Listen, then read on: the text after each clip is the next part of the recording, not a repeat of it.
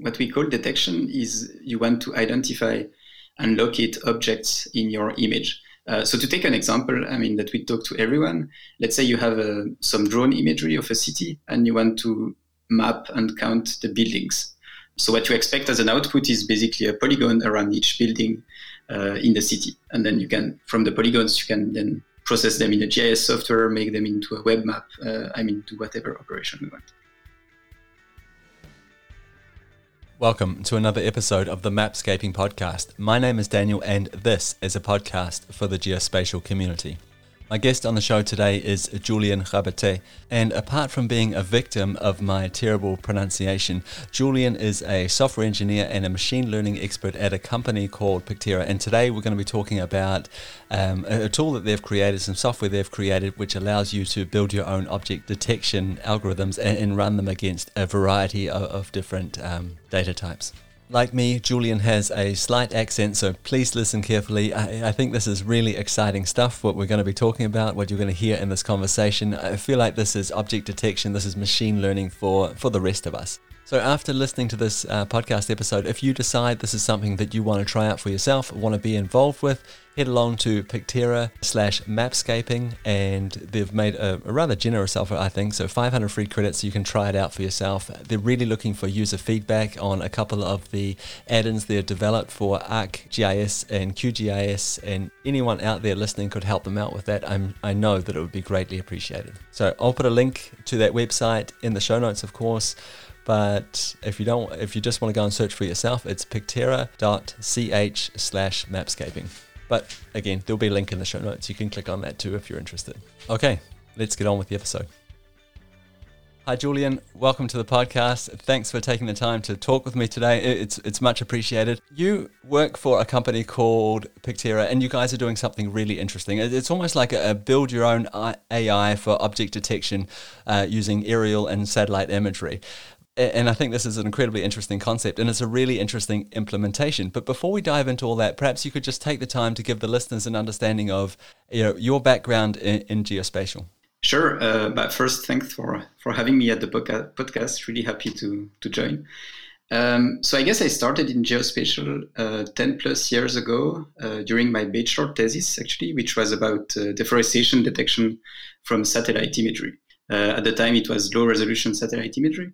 That's when I got exposed to geospatial, but also to machine learning in geospatial, because basically we were looking at image and trying to classify deforestation. After that, I worked a bit with deep learning applied to drone imagery, and more specifically trying to classify crop types in drone images of agriculture and farmlands, basically. And then I basically joined Pictera 3 years ago. And so I've been leading both the machine learning and the software engineering side of it. And so I've been exposed to a wide range of geospatial data. We get TIFF data, we get web map services data, we get RGB data, we get infrared, digital surface model, and a super wide range of data. And then we are trying to make machine learning work on all of this kind of data. And so that's basically what I've been doing for the last 3 years. So I learned a lot about machine learning and the specificities of machine learning applied to geospatial. And so, yeah, that's where I'm right now. So it sounds like you've got a really good background in this, and like the idea of applying machine learning to aerial imagery, to satellite imagery, to imagery in general is, it's an exciting time in terms of that right now.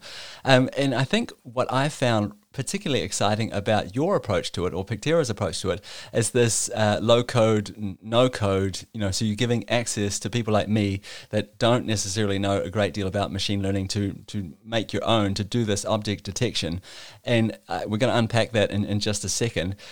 But I think we should start off with what kind of data that we can use. So if I go to your website, it's kind of laid out for me. It says, data detection results kind of thing. So let's start with that. Let's talk a little bit about the data. What kind of data can we use to create our own object detectors? To start off, there are two big categories. One category is that you have an image file on your hard drive, on your computer, and you can upload it to Pictera. And typically, you would have a GeoTIFF, like the output of photogrammetry software, like Pix4D or Drone Deploy, or something that you got from a satellite image. provider. So that's one category is you have a GeoTIFF and you can upload it to the platform and then build your machine learning model on it. The other big category is more streaming data. And so you can connect many kind of servers to Pictera. So for example, you can connect a web map service, a WMS server to Pictera. We can also process XYZ data. It's a popular format for web map. And so you can, that's basically the two big categories. Either it's a file or it's a remote server that we can connect to. And then depending on where the data comes from, we support a wide range of let's say, sensor types if you want. So it can go from drone data. So we have people uploading 1 centimeter or even like sub-centimeter drone data, so super high resolution data. We also have people working more on aerial data, the typical stuff. I mean, in a lot of countries, they make some aerial mapping campaign every year or something, and you can process it on Pictera. And then we also connect and have people working with satellite data. And usually the resolution is a bit lower for satellite data. So like 25 centimeters for the 30 centimeters for the commercial satellite, the highest resolution you can get. And then you go down to like 10 meters for Sentinel-2, which is freely available. So that's a bit the range of data that we support on Pictera, and we try to really support any kind of geospatial imagery data, let's say. So a couple of things that stuck out for me there. The first one being that you support flat files and these streaming services. And it seemed to me that a lot of this support is probably based around the RGB bands, the visible spectrum. Is that the correct way of understanding this? So it's the correct way in the sense that this is what you will mostly visualize. But basically, the platform is built around visualizing and processing 3 bands. So the natural way is that these 3 bands, they are RGB, because that's what you're used to look at. But I mean, technically, you can completely do a false color image. So it means instead of having RGB, for example, you have RG and then a near infrared band instead of the blue band. And so this is a false color image that you can upload to the platform and train a detector on. And actually, it gets more interesting because it's not limited to visual data. For example, you can make a composite image that has some visible bands, and then the last band can be a digital surface model, for example. So that's also a way to process more elevation data through Pictera. Yeah, I think that's a really interesting idea too. So we've got 3 bands we can work with, and it sounds like it doesn't really matter what's in those 3 bands as long as it's in a pixel format, of course. So elevation data, perhaps temperature data, maybe even a classified image that you're putting together with some other data and just pushing it together into a 3-layered image and sending it off to Pictera. Yeah, so that really, really interesting stuff. I love the idea of using these streaming services as well, and especially like a web map service. And I want to talk about that in just a second. We have a bit of an understanding of the kinds of data we can use to do this object detection. Perhaps you could talk a little bit about the detection itself. So this is a bit of a black box for some of us. What is detection for you? That's a really good question. So basically what we call detection is you want to identify and locate objects in your image. So to take an example, that we talk to everyone, let's say you have some drone imagery of a city and you want to map and count the buildings. So what you expect as an output is basically a polygon around each building in the city. And then from the polygons, you can then process them in a GIS software, make them into a web map, do whatever operation we want. So detection is really like from the image, automatically extracting geospatial polygon information, I would say. And so there is a whole process of training a detector on the platform where you kind of have to teach the machine learning model what you're looking for by giving it example. It's really similar to training a human or to teaching a small kid about the world and about what you're interested in. So you give example, you see how the machine learning model does, and then if it doesn't do very good, you can give more examples. So there is also a bit this iterative approach to it where you try, you start, and then you kind of iterate until you get good enough results.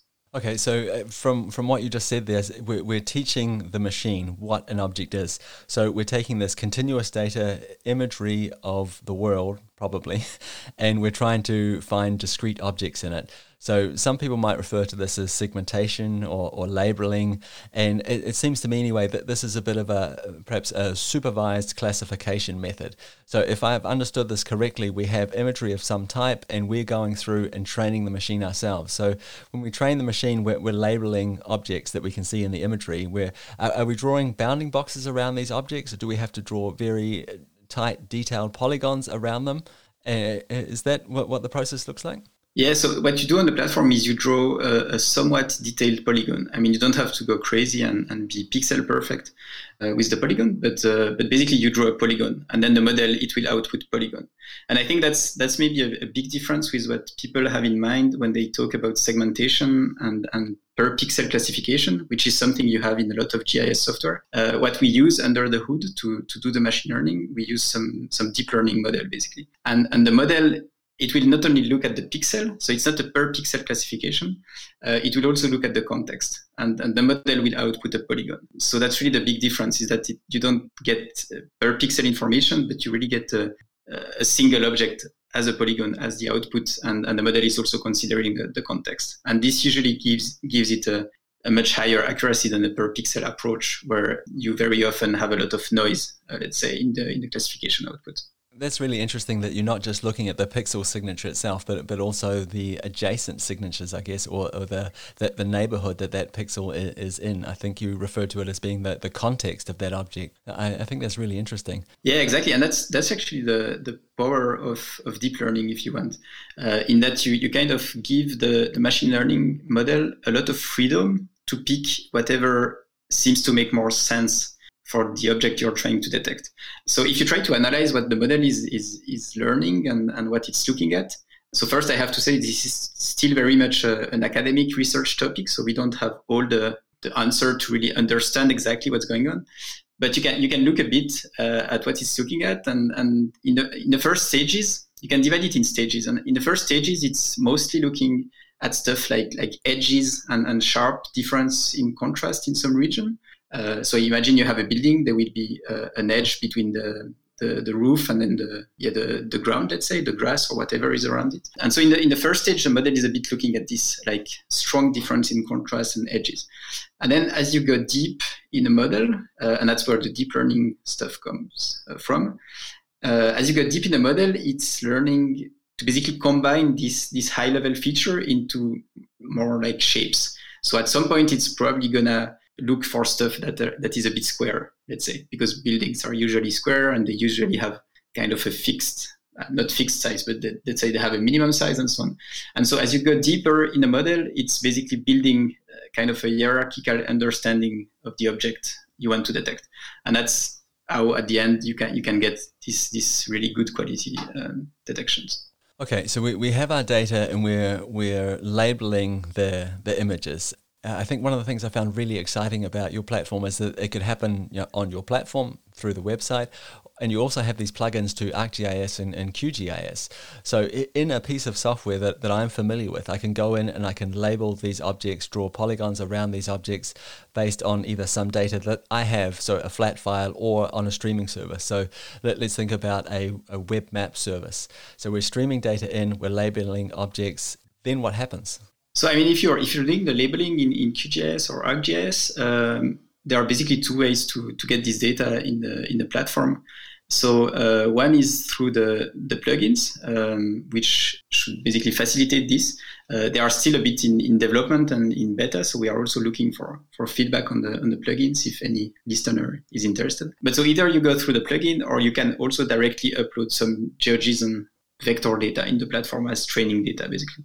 So it's quite open how you get your training data in, and it means you don't have to redraw everything on the platform. So, for example, if you're a company and you already have, let's say, building outline for the city, you can actually reuse this existing data as a way to train a detector, and you don't have to spend 10 hours redrawing the whole city on Pictera. If I take a very practical example now, let's say I have a web map service for Paris, very detailed data, it's aerial imagery, RGB imagery, and I go to something like OpenStreetMap, download all the building polygons for Paris, and can I use that then to select the training data I'm going to use for the machine learning for the detector based on this web map service I have of Paris? Technically, yes. So technically, what you will need to do is you will need to turn the OpenStreetMap data into some GeoJSON, or you could write a script to upload it to Pictera. We also have an API, so you could write a script and ingest it in Pictera. And then you will have to connect the WMS to Pictera. That's also fairly easy. And then you're able to train a detector from the WMS from Paris and the OpenStreetMap data that you ingested in Pictera. If you're talking about OpenStreetMap, like specifically, they have some legal constraint around what you can do with their data. So you should check this before actually doing this, I would say. Yeah, I was just trying to use that as an example, like as a known data source where geospatial professionals, we know and we understand OpenStreetMap and we see it as this huge resource.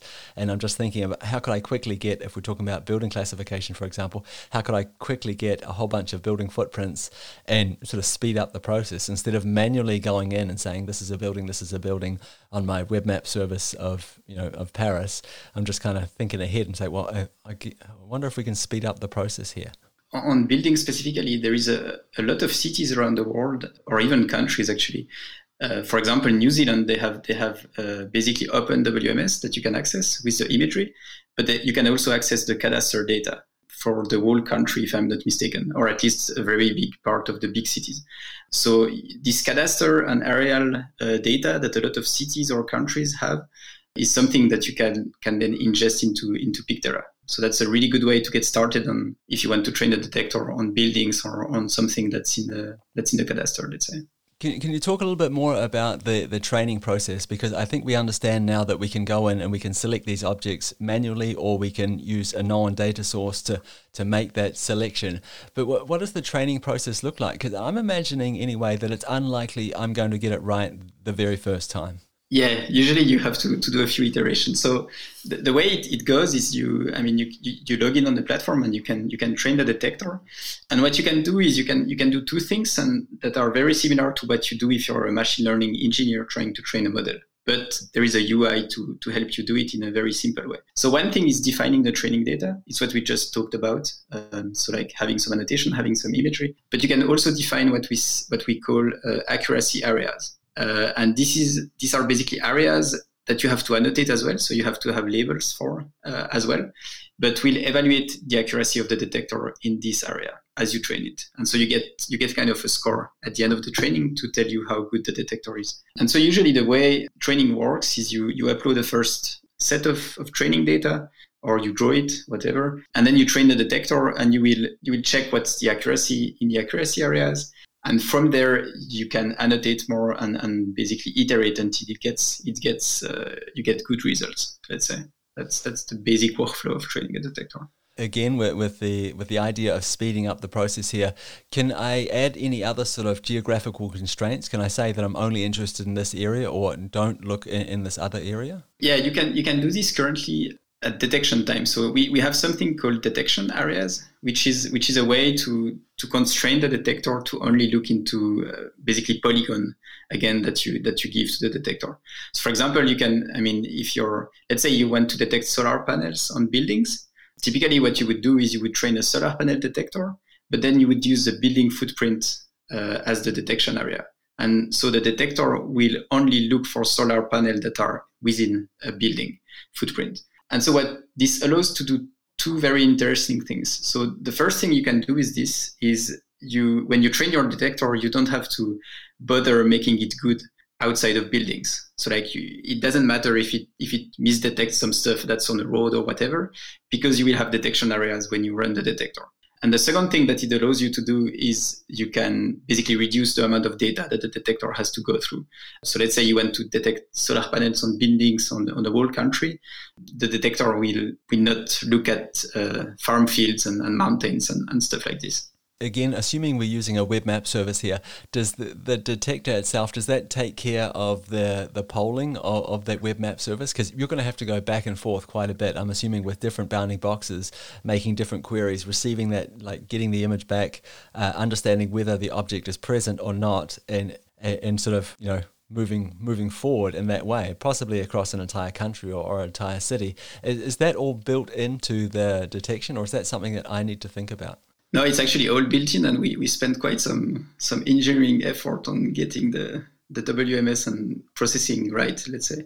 So as you say, basically with WMS, what we'll do, if you have detection area, is the detector will query for each detection area, the bounding box of the detection area, and then it will process this image. To make this faster, we have this is happening first in parallel. So we have multiple machines actually pulling the data from the WMS to make it faster for you. And we also have some caching. Like if you retrain the detector on the WMS, we are not going to refetch the whole thing again, but we'll fetch it from our local cache, and it's going to be much faster. Complexity of detecting on the WMS is completely hidden. So like you just click a run button on the UI, and then it's running in the background, and it will tell you when it's done. I'm really excited about this. I think this is absolutely brilliant. I love the idea that, I could be involved in this, you know what I mean? And it changes the way I think about web map services. Up until now, anyway, I've thought about them as being, a base layer, a sort of a visual layer in my web map, for example, something in the background that gives context, but not necessarily something I can use to create data from, just because it's so labor intensive going in and digitizing things. But this changes the way I think about aerial imagery, and especially aerial imagery presented as a web map service. Yeah, and I think it's pretty new for a lot of people in the field, actually. I mean, if you talk to people, they usually don't have it's not in their mental model that you can actually process WMS data. It's true that it's usually just used for visualization. But at the end of the day, from a technical point of view, it's just an image. So it's an image, and you can process it as any other kind of image. But I think it's really interesting with WMS, because also if you talk to some satellite image provider, they actually have different licensing model if you access it through WMS or if you access it as a geotiff, like as an image.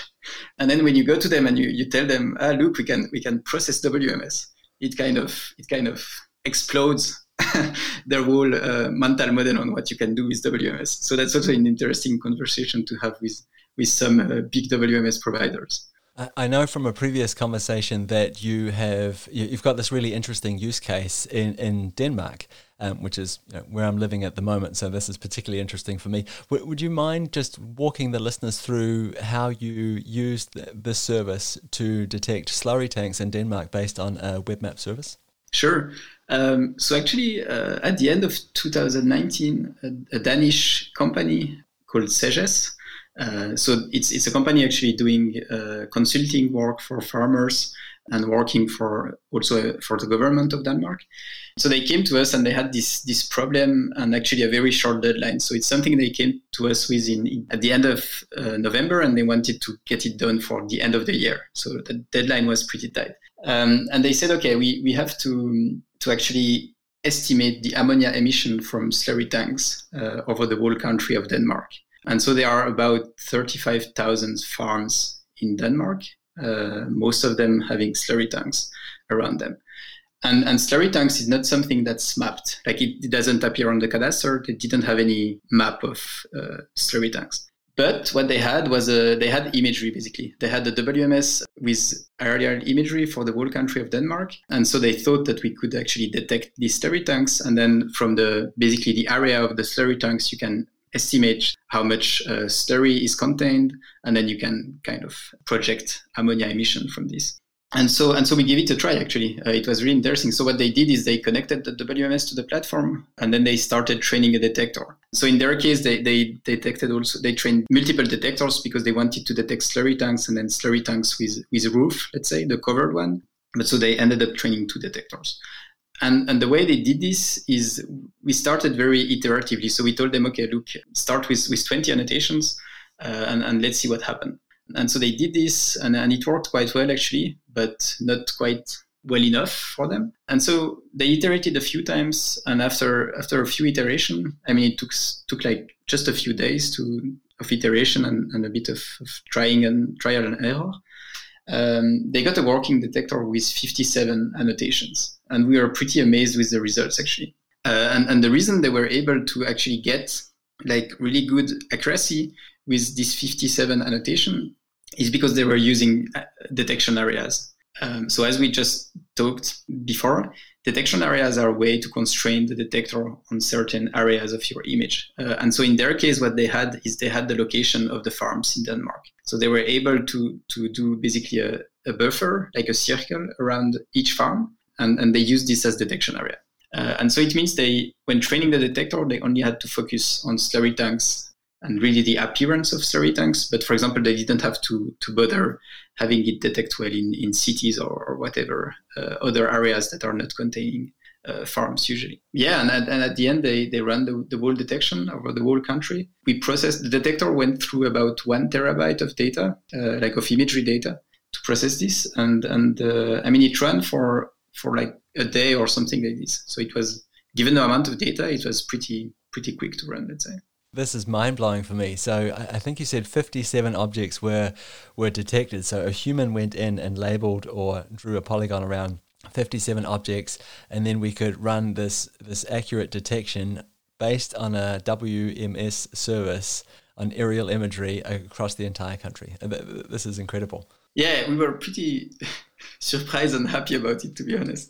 But I think so one of the reasons why it worked so well with so little annotation was that the object is not super complex to begin with. I mean, a slurry tank is basically a round-shaped object with some brown stuff inside, basically.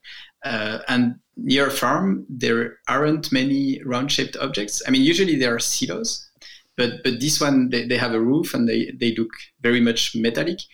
And so it's a pretty, let's say, unique object in the detection areas that they had. So that's one of the reasons why it worked so well with so little annotations.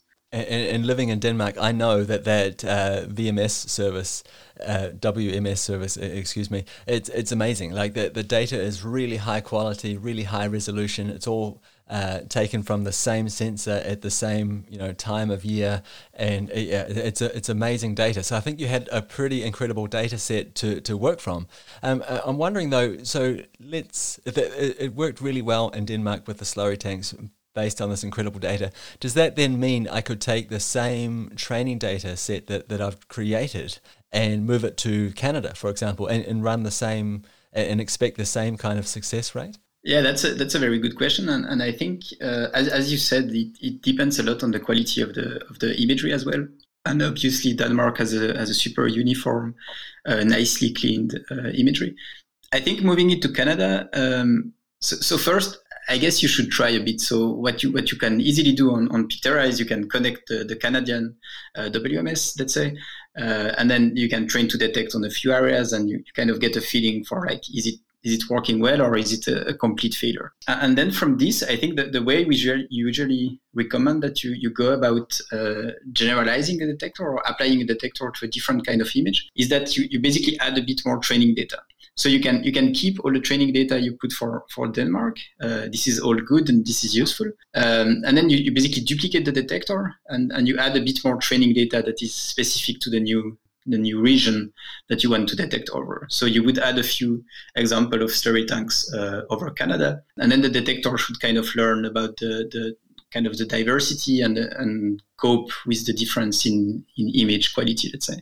Of course, that makes perfect sense. And that's kind of what I was digging after as well, is that I guess I understand this, that it really depends on the data. So I guess it would be foolish to expect it to work with the same level of accuracy if the data was completely different, if the resolution was 4 times that of the training data that you've used in Denmark. But I really like the idea that I can update the detector, that I can, use that as a base model and then go to, in this instance, Canada, find a service that kind of matches what I've been using here in Denmark, for example, and then update the model. So the work that I've done previously isn't completely lost. Yeah, and it's something we are very excited about as well. So the way you can currently do this on the Pictera platform is that you can basically make copies of your detector and then kind of modify the copy. But what we really want to go for the future is that we want users to kind of think of Pictera as also an experiment workbench. So it's like it's a platform where you have your detectors, and you can run experiments on them, and you can copy them, you can add training data from different sources, and then you can basically train all these detectors with slightly different data and data sources, and then you can kind of evaluate them and select the best one for what you want to do. So it's also something, and this is something that you do if you're a machine learning engineer. You will spend your day basically running experiments and trying different settings. And so what we really want to do is to allow non-machine learning engineer and people with no coding experience to basically also do this experiment and make the best model that they can for the task at hand. I feel like you've done an amazing job of sort of walking us through the data that we can use. We've talked about the different data types and what that data can look like in terms of the actual makeup of it, and the detection process, what that looks like. It was an amazing use case there with Denmark. But I guess we haven't really talked about what we get out of it. Could you talk a little bit about that? Is it bounding boxes of these objects that we've detected? Is it detailed polygons of it? Is there any attributes associated with that? Yeah, so once you have run the detector, what you get is detailed polygons. So like the output of a detector is always detailed polygons. Actually, we have a detector setting that allows you to extract bounding boxes instead of polygons if you want. But if you like, you can have detailed polygons. And then what you can do from the platform is you can either export this detection as shapefile, as GeoJSON, as KML, as CSV as well. And then the polygons will have a few attributes. So currently what we automatically extract for each polygon is the area and the perimeter of the polygon. And then you can obviously open the exported files in QGIS, in ArcGIS, and do any kind of GIS processing operation you like. The other option with the results is that you can use a beta feature that we have to generate reports, basically. And what we call a report is basically a shared web map. Basically, you get a link to a map visualization of the data, of the output, and then you can share this link with clients, with colleagues, or with whoever you like, and they are able to basically visualize the detection and get some statistics about them. I really love this process. I think I said it right at the start. Like, I love the idea that people like me that aren't machine learning experts, that we can be involved in this. And again, this really changes my understanding of web mapping services. Right now, in my mind, they've moved from just being that purely visualization layer to a layer that I can actually extract data from. Like me, I can extract data from it. So of course, we talked about Pictera as a platform, so you can do this on the website. One of the things I found really exciting is that you've taken the time to build plugins. So a lot of the people listening to this podcast will be very familiar with QGIS and ArcGIS. Could you take the time just to walk us through what that plugin looks like and what it feels like as a user? Yes, sure. So currently the plugins are kind of in an early stage, I would say. So we are very open to feedback. So if anybody has any feedback, testing them, would be happy to hear it.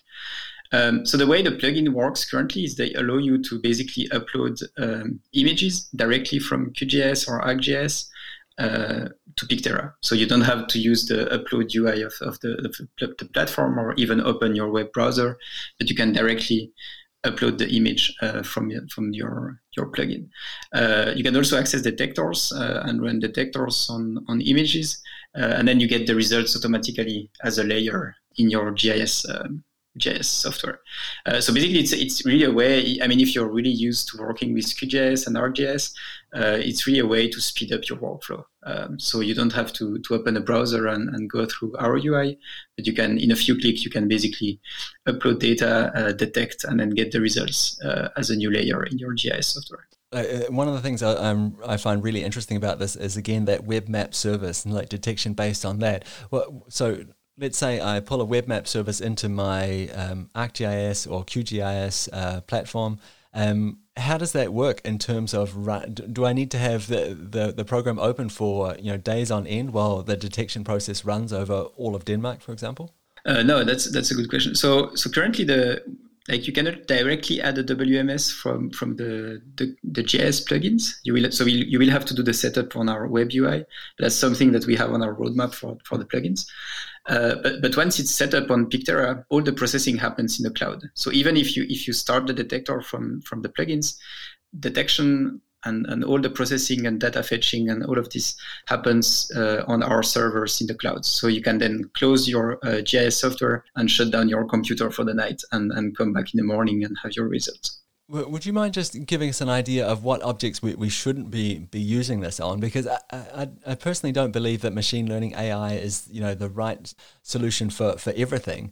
Earlier in the conversation, we talked about that use case in Denmark where we had slurry tanks, and they seem like quite a simple sort of an object. Is there object types or something we should be avoiding trying to use this kind of technology on? Yeah, that's a really good, and I think it's also a bit of a tough question because it's really hard to say without trying. But I guess usually if the object can have very different appearances, then it will be tricky to train a good model for it. So, I mean, for example, buildings are both easy and hard, depending on what you want to do. So if you're trying to do buildings in a city, for example, with machine learning, you can do it very well. But let's say you train a building detector on cities in Switzerland, and then you try to apply it in Africa or in Southeast Asia or whatever, the buildings are going to look completely different. And so the detector is going to completely fail to detect buildings.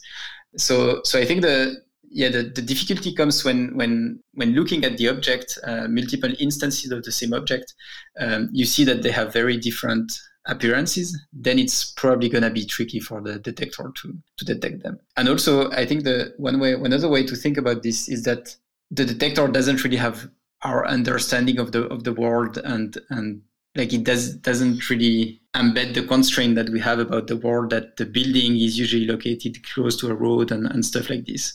So this kind of reasoning that we are able to do as humans is not something that the detector will easily learn with the current state of machine learning, I would say. I was talking to someone from a company called Skywatch recently, and he was talking about cloud detection. And that sounded like a really difficult problem. So not only can you only see the object from a top-down view the entire time, but clouds can be discrete, they can be continuous, they're constantly changing shapes, they're at different heights.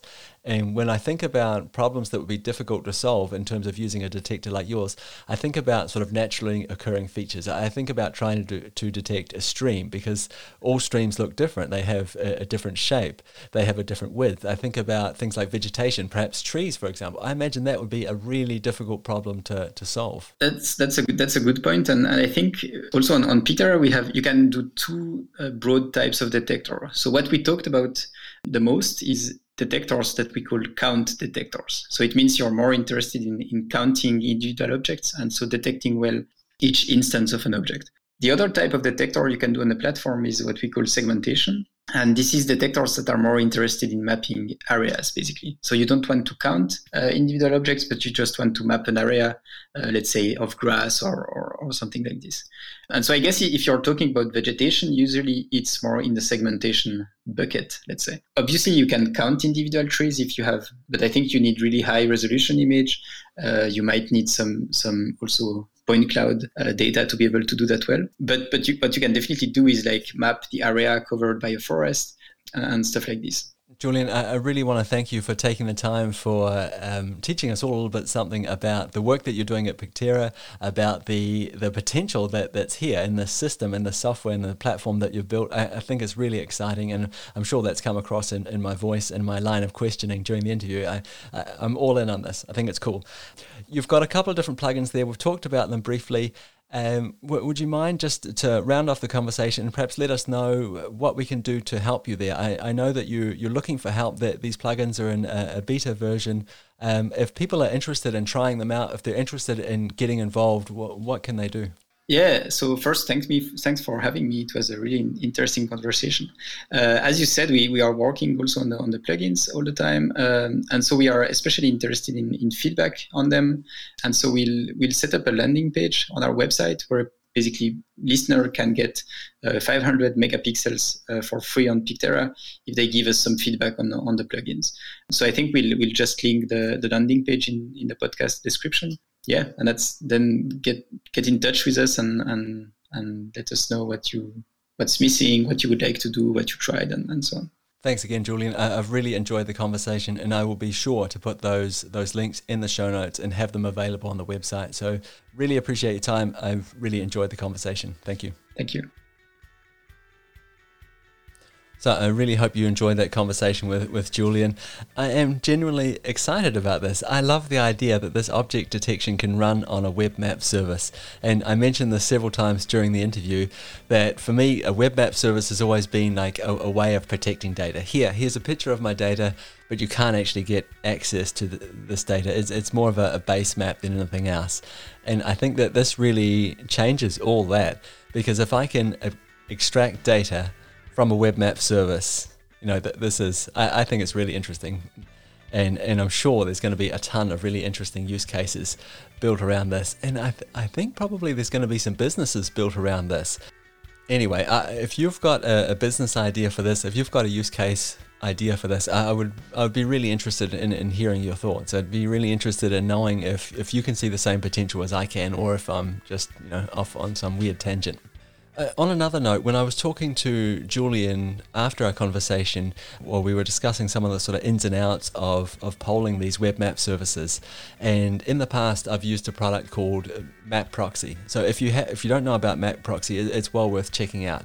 So as the name suggests, it's a proxy service for these different sort of web map services and tile services, and it has a ton of functionality. And it's a really interesting thing. It's a Python-based piece of software. Free, open source, really good documentation. I'll put a few links to it in the show notes. And the reason why I mentioned MapProxy here is because Julian said that part of the functionality that they are using to poll these web map services is based on the code from MapProxy, or some of the functionality in MapProxy. So I think it's probably worth checking out if that's something you're interested in. So again, if you're interested in helping out Pictera, if you're interested in trying out this product for yourself, go along to pictera.ch/mapscaping. It's a bit of a mouthful to say, so I'll put a link in the show notes, and you can check it out there if you want. They offer a few free credits so you can get up and running with the system. And again, I know that they would really appreciate any feedback you had if you're interested in trying out their plugins to ArcGIS and to QGIS. And that's it for another episode of the Mapscaping Podcast. My name is Daniel. It's been a pleasure being your host again this week. As always, you're more than welcome to reach out to me on social media. I'm most active on Twitter and LinkedIn at the moment, and you can find me under Mapscaping there, or just search for host of the Mapscaping Podcast. You can also find us on the website. There's an email address, all those things there. So yeah, if you're interested, reach out to me. I would really love to hear from you. Hearing your suggestions, comments, and feedback really helps me shape the direction of this podcast and lets me know what you're interested in. It gives me an idea of how I can make this better for you. So any and all feedback is greatly appreciated. Okay, that's it from me. We'll talk again next week. Bye.